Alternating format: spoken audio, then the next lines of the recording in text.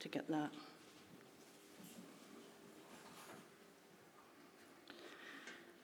Praise the Lord. Praise the name of the Lord. Give thanks, O servants of the Lord, who stand in the house of the Lord, in the courts of the house of God. Praise the Lord, for the Lord is good. Sing to his name, for it is pleasant. For the Lord has chosen Jacob for himself, Israel as his own possession. For I know that the Lord is great, and that our Lord is above all gods. Whatever the Lord pleases, he does, in heaven and on earth, and in the seas and all deeps. He it is who makes the clouds rise at the end of the earth, who makes lightnings for the rain, and brings forth the wind from his storehouse. He it is who struck down the firstborn of Egypt, both of man and of beast, who in your midst, O Egypt, sent signs and wonders against Pharaoh and all his servants, who struck down many nations and killed mighty kings, Sihon, king of the Amorites, and Og, king of Bashan, and all the kingdoms of Canaan, and gave their land as a heritage to his people Israel. Your name, O Lord, endures forever. Your renown, O Lord, throughout all ages. For the Lord will vindicate his people and have compassion on his servants. The idols of the nations are silver and gold, the work of human hands. They have mouths but do not speak. They have eyes but do not see. They have ears but do not hear, nor is there any breath in their mouths. Those who make them become like them, so do all who trust in them. O house of Israel, bless the Lord. O house of Aaron, bless the Lord. O house of Levi, bless the Lord. You who fear the Lord, bless the Lord. Blessed be the Lord from Zion, he who dwells in Jerusalem. Praise the Lord. Amen.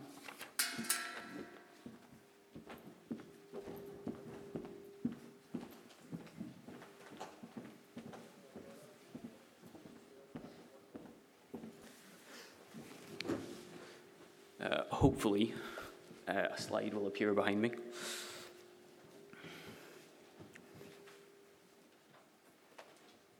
Excellent. Hello, welcome. My name's Jacob. If we haven't met, I'm the ministry apprentice here at Grave. It's wonderful to join in with me. Great to be able to join with you this morning. Why don't I pray just before I begin? Father God, we give thanks as we gather here this morning in worship and praise to you, Lord. As we think about praising your name, O Lord, and how it endures, Father, we pray that we'll be able to remember your power and your promises that you keep, and how your word endures forever. So, Father, be with me now as we open up Psalm 135 in your Son's precious name. Amen. So, as part of research for this, I decided to read some comics. And one of my favorite comics, you might have seen them, is Calvin and Hobbes. Calvin is a young rascallion of a boy, and Hobbes is his tiger that he goes on many adventures with. And while I was finding it, I found this one. Calvin screaming out into the void, "I'm significant," says the speck of dust. And when I think about the world and I think about the universe, I think a bit like Calvin in this cartoon strip.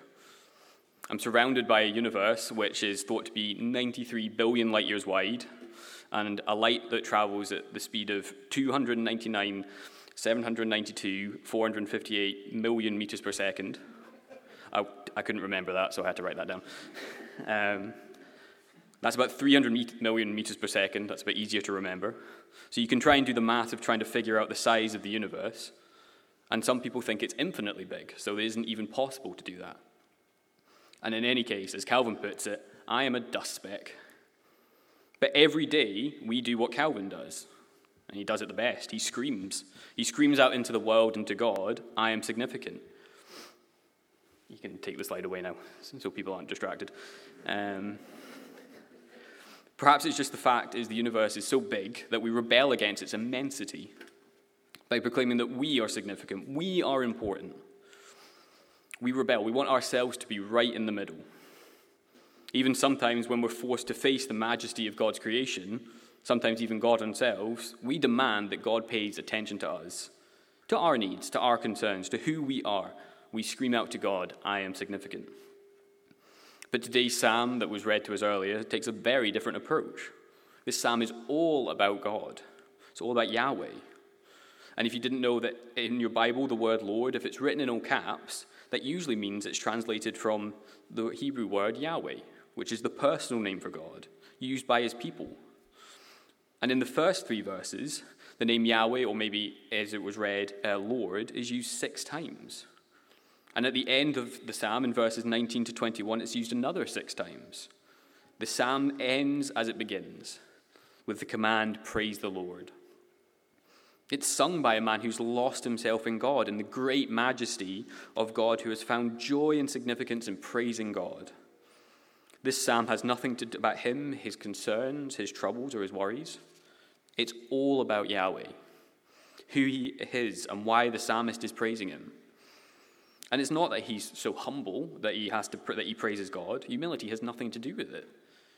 One cannot be humble in the presence of God. One cannot be humble, but be humble in the presence of God. It's just that he sees God as he is. And he's moved to praise and worship God, because that's really the only proper response of a man who sees God as he is. And as you read the psalm, you might notice it kind of focuses in on the middle, like a concentric circle, from the outside in. Verses 1 and 3 and 19 and 21 are parallel. So the beginning and the end both contain the command, praise the Lord, praise Yahweh. And now if we move into verses 5 and 7, in verse 5, the psalmist sings, I know that the Lord is great, that our Lord is greater than all gods. And he starts to tell us why in verses 6 and 7. In 6, he says that the Lord is great because he does whatever he pleases, in heaven and on earth, and the sea and all their depths. He makes clouds rise from the ends of the earth. He sends lightning with the rain and brings out the winds from his storehouses. The psalmist praises God for his power over the creation, which idols do not have. In fact, verse 6 is a direct quotation from Jeremiah chapter 10, verse 13, a chapter that compares the Lord to idols. If you have a Bible and you know where Jeremiah is, but why don't we turn to it for a moment? Jeremiah chapter 10, and I'll read from verse 11 to verse 13. So Jeremiah 10:11. Tell them this, these gods who did not make the heavens and the earth will perish from the earth and from under the heavens. But God made the earth by his power. He founded the world by his wisdom and stretched out the heavens by his understanding. When he thunders, the water in heavens roar. He makes clouds rise from the ends of the earth. He sends lightning with the rain and brings out the wind from his storehouses. The Lord is unlike any other God. He made the earth by his power. Last great thing I probably made was a spaghetti carbonara. And great would be a bit of an exaggeration. That's not supposed to be a pun, but I just realized it could be exaggeration. Because carbonara is really just eggs, with a lot of cheese thrown in it to be more than, well, I say healthy, it's pushing it, and some bacon just to hasten death even faster. God made the earth by his power. He founded the world by his wisdom, stretched out the heavens by his understandings. By his thoughts, he stretched out the sky, the earth, the heaven, and the sea. They all stand under direct authority of God because he made them. And the psalmist sings because he sees the Lord. He sees Yahweh, who made everything impossibly beautiful, such complex and immense things, and has everything at his disposal. He does whatever he pleases. Waters rise and fall because of him. Lightning flashes, and the wind that makes waves crash 25 meters high are because of him.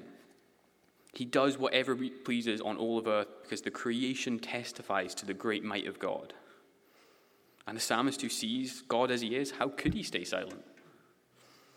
In my first year of university, as well as taking some core classes, I had to take some extra subjects from kind of out with my department. I think the intention was to try and make us a little bit more rounded as individuals. You can tell me whether you think that worked.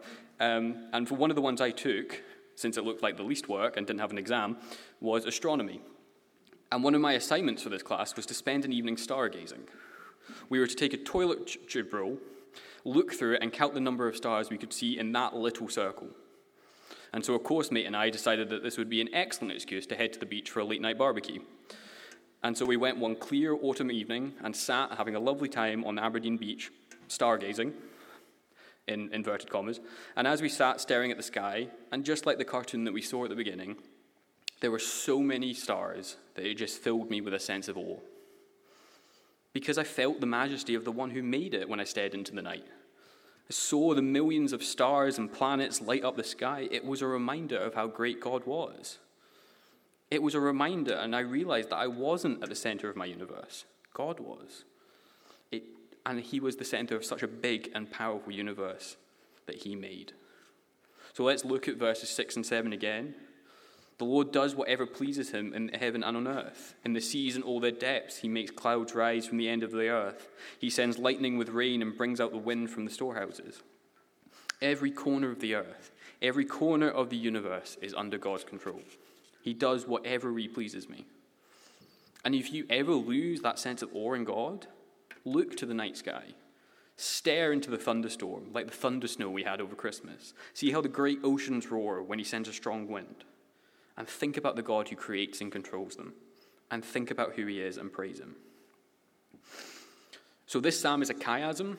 And if you've never come across that word before, it's a literary technique where the most important verse is in the middle. Like I mentioned at the beginning, it's kind of like a concentric circle going to the middle. With the most important verse in the middle and the other verses kind of being mirrored or parallel to each other as they go in. So verses 5 to 7 mirror verses 5 to 18.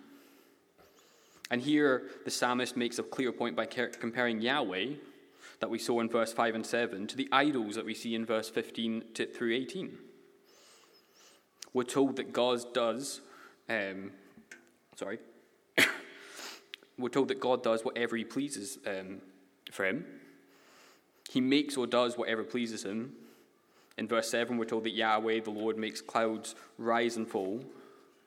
In contrast, the idols of the nations cannot do anything because they're made by the hands of men. We see in verse 15. The Lord has made, and the Lord makes, and the idols were made. And we're also told that these idols are shiny, made of gold and silver, but their shininess is their only great virtue. God who makes is contrasted to the idols people have made. The Lord's words not return until they have accomplished their mission. We read that in Isaiah 55, verse 11. But these idols have mouths, but they cannot even speak. And in contrast to the Lord God who sees everything, even in darkness, for even darkness is not dark to God, but as we read in Psalm 139 later on, the night shines like the day. These idols have eyes, but they cannot see. God knows when we sit and when we rise and perceives our thought from afar. We read that in Psalm 139 as well. But these idols have ears, but cannot even hear. Their words cannot even make one droplet rise. Their eyes cannot see the lightning that flashes the night sky. Their ears cannot hear the roar of the thunder or the buffeting of the wind.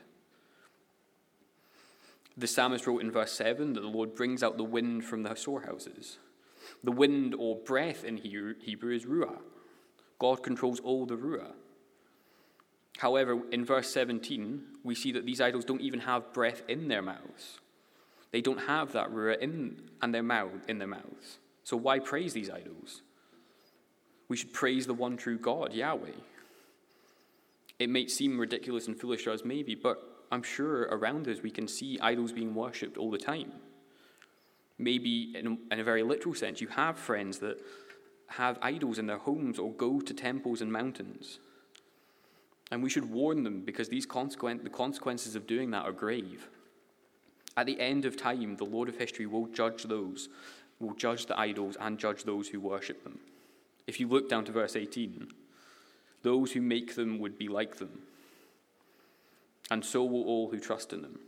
They will be made mute. They will be made deaf.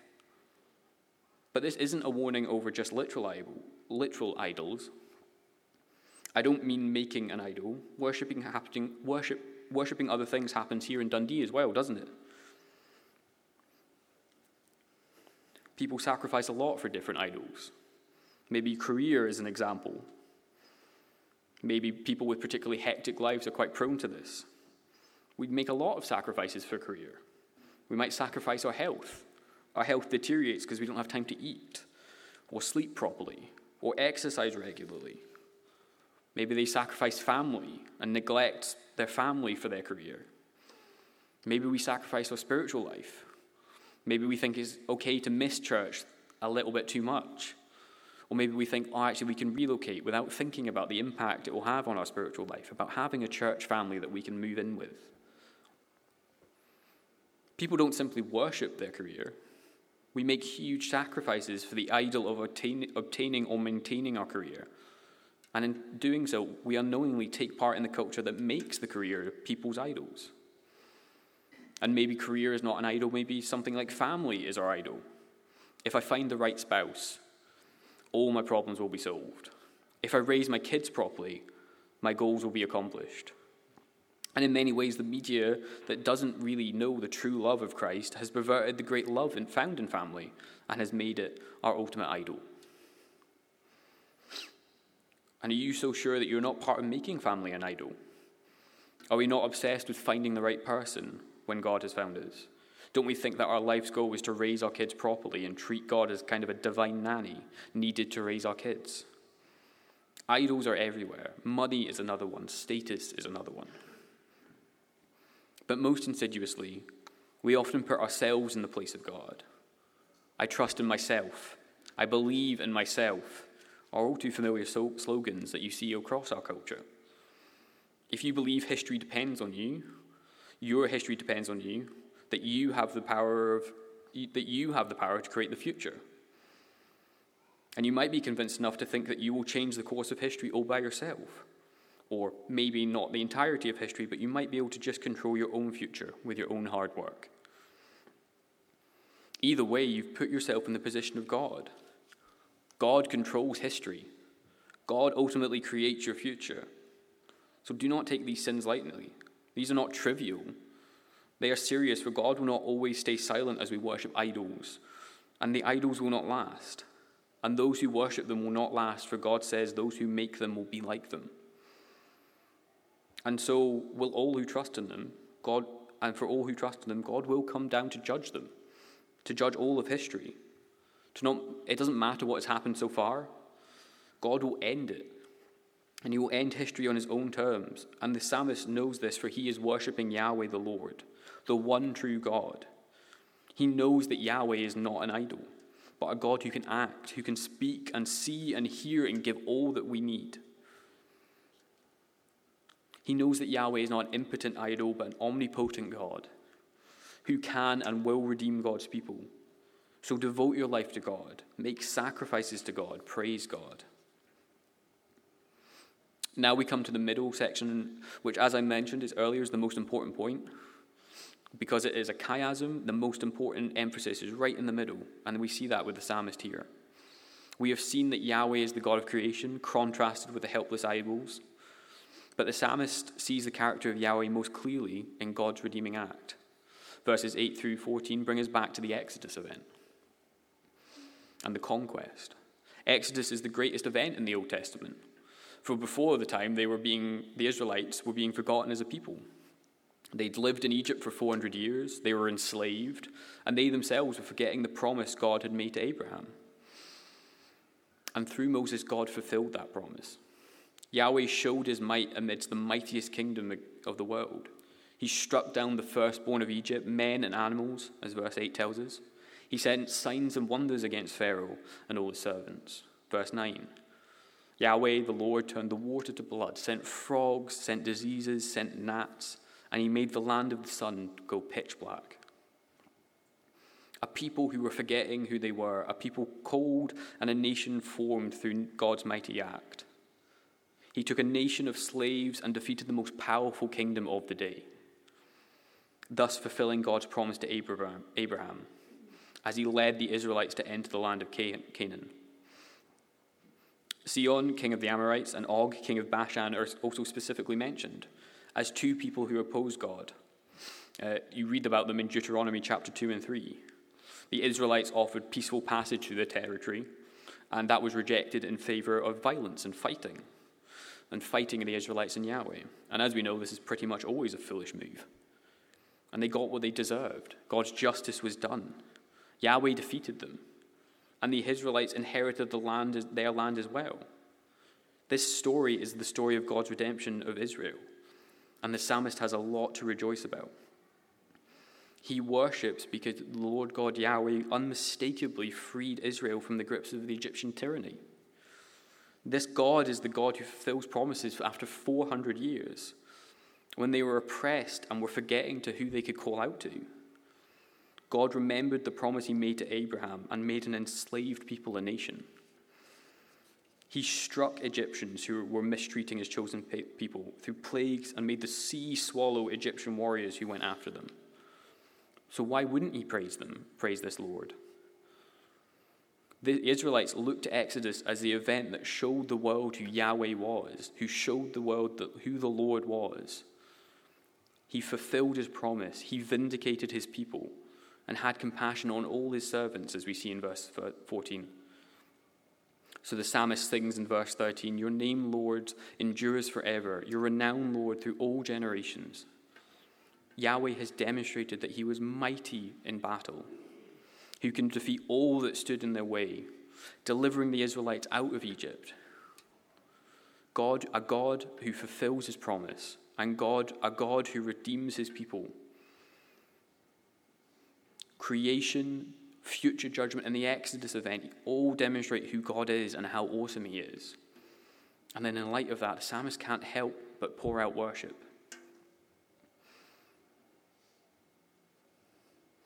But I think this verse is the heart of the psalm. For the Lord has chosen Jacob for himself. Israel has his own possession. This great God has chosen his people, the nation of Israel, to be his treasured possession. Remember the God who's greater than all gods, the God who does whatever that pleases him, the God who led his chosen people out of slavery and captivity and into freedom, crushing all those who stood in his way. The psalmist sings praises to Yahweh the Lord because this sovereign God with all this sovereign power has chosen to be the God of Jacob. He made Israel to be his treasured possession. Deuteronomy 14 verse 2 says the same thing. Out of all the people on the earth, on the face of the earth, the Lord has chosen you to be his treasured possession. The psalmist sings because out of all the people on the world, God chose his people to be God's special nation. The God who created the heaven and the earth, God who brings clouds, sends lightning and rain, and calls out the wind, chose Israel to be God's treasured possession. The one true God, God who speaks life to people, the God who sees and hears everything because his God became their God. The God who will come to judge the idols and those who trust in the idols is their God. Why wouldn't the psalmist sing, "Praise the Lord"? But we know that the story of Exodus, that after that there's more to the story of the nation of Israel. The psalmist recalls the mighty act of God's redemption of Israel, but that's only a small part of God's redemption for the whole world. God has the entire history in his mind, the entire history of the world. From the defeat of the unrighteous Canaanites and Sihon and Og who opposed God were necessary. Not only because he wanted to show his justice, but because God remembered his promise to Abraham to establish a great nation through him, which we see as a widening through Christ. Which we see widening through Christ, who we would call the Savior of all humanity, just as God was for his holy people. God's redemption plan doesn't stop with the Exodus, as we see in Psalm 135. It was just a foreshadowing of an even greater redemption to come. The moment of God's glory came when Christ was lifted up on that cross, dying for the sins of the whole world. And as Moses lifted up the serpent in the wilderness, so must the Son of Man be lifted up, that whoever believes in him may have eternal life. John 3:14-15. Through Jesus, we have become God's treasured possession, chosen by God. Yahweh is our God through Jesus Christ. Through Christ, we have been adopted into God's family. In the closing verses of our psalm, in verse 19 and 20, the psalmist says, "O house of Israel, praise the Lord. O house of Aaron, praise the Lord. O house of Levi, praise the Lord. You who fear him, praise the Lord." And that's us. Peter wrote to the church, but you are a chosen people, are a royal priesthood, a holy nation of people belonging to God, that you may declare the praises of him who called you out of darkness into his wonderful light. We get to sing with the psalmist because we have now become part of God's chosen people. Their history is now our history. Their song of deliverance is now our song of deliverance. Our God has made himself known all over the world through his mighty acts in Exodus. And just as the psalm is saying, we could also sing, "The Lord endures forever." You're renowned, Lord, through all generation. For the Lord Yahweh will vindicate his people and have compassion on his servants. And he did. The vindication of the Lord's name and the excellent event is part of the plan for the vindication of all people, of us. And I wonder what the psalmist would have given to know what we know now. That the Exodus was just a small part of God's redemption history. That the God of the mighty acts of Exodus would humble himself and become a baby to redeem the whole world. That he would live a life of perfection to be presented as the perfect sacrifice for our sins. That he would be mocked, spat upon, crucified, and rise again on the third day for us. That he would want to bring us into God's family through this sacrifice. That we would become part of his chosen people. Because of Christ, Peter can write, "You are chosen people. You are chosen. People are a royal priesthood, a royal nation, a people belonging to God, that you may declare the praises of him who called you out of darkness into his wonderful light." 1 Peter 2, verse 9. The psalmist and Peter seem to know what life was about. Our lives are about God. The whole thing was about declaring the praises of him who called us out of darkness into his wonderful light. And praise isn't something that they were forced to do. They are delighted to praise God. We often live in a world where we are right in the center and we can be miserable for it. But the psalmist lost himself in the wonder of who God is. And so he ends the psalm as he begins with praises. Hallelujahs, telling others to praise him. Praise completes the experience of seeing who God is, for it naturally comes when we meet God. We praise God for the same reason that the psalmist praised God. But we can also praise God for so much more. The great truth that not even the psalmist knew was in fact that this awesome God came down to earth for us, came as a small child to make us part of his family, to bring us into his chosen people. And how could we not lose ourselves in the wonders of such grace love? Amen. Praise the Lord. I think the band are now going to lead us in another time of worship.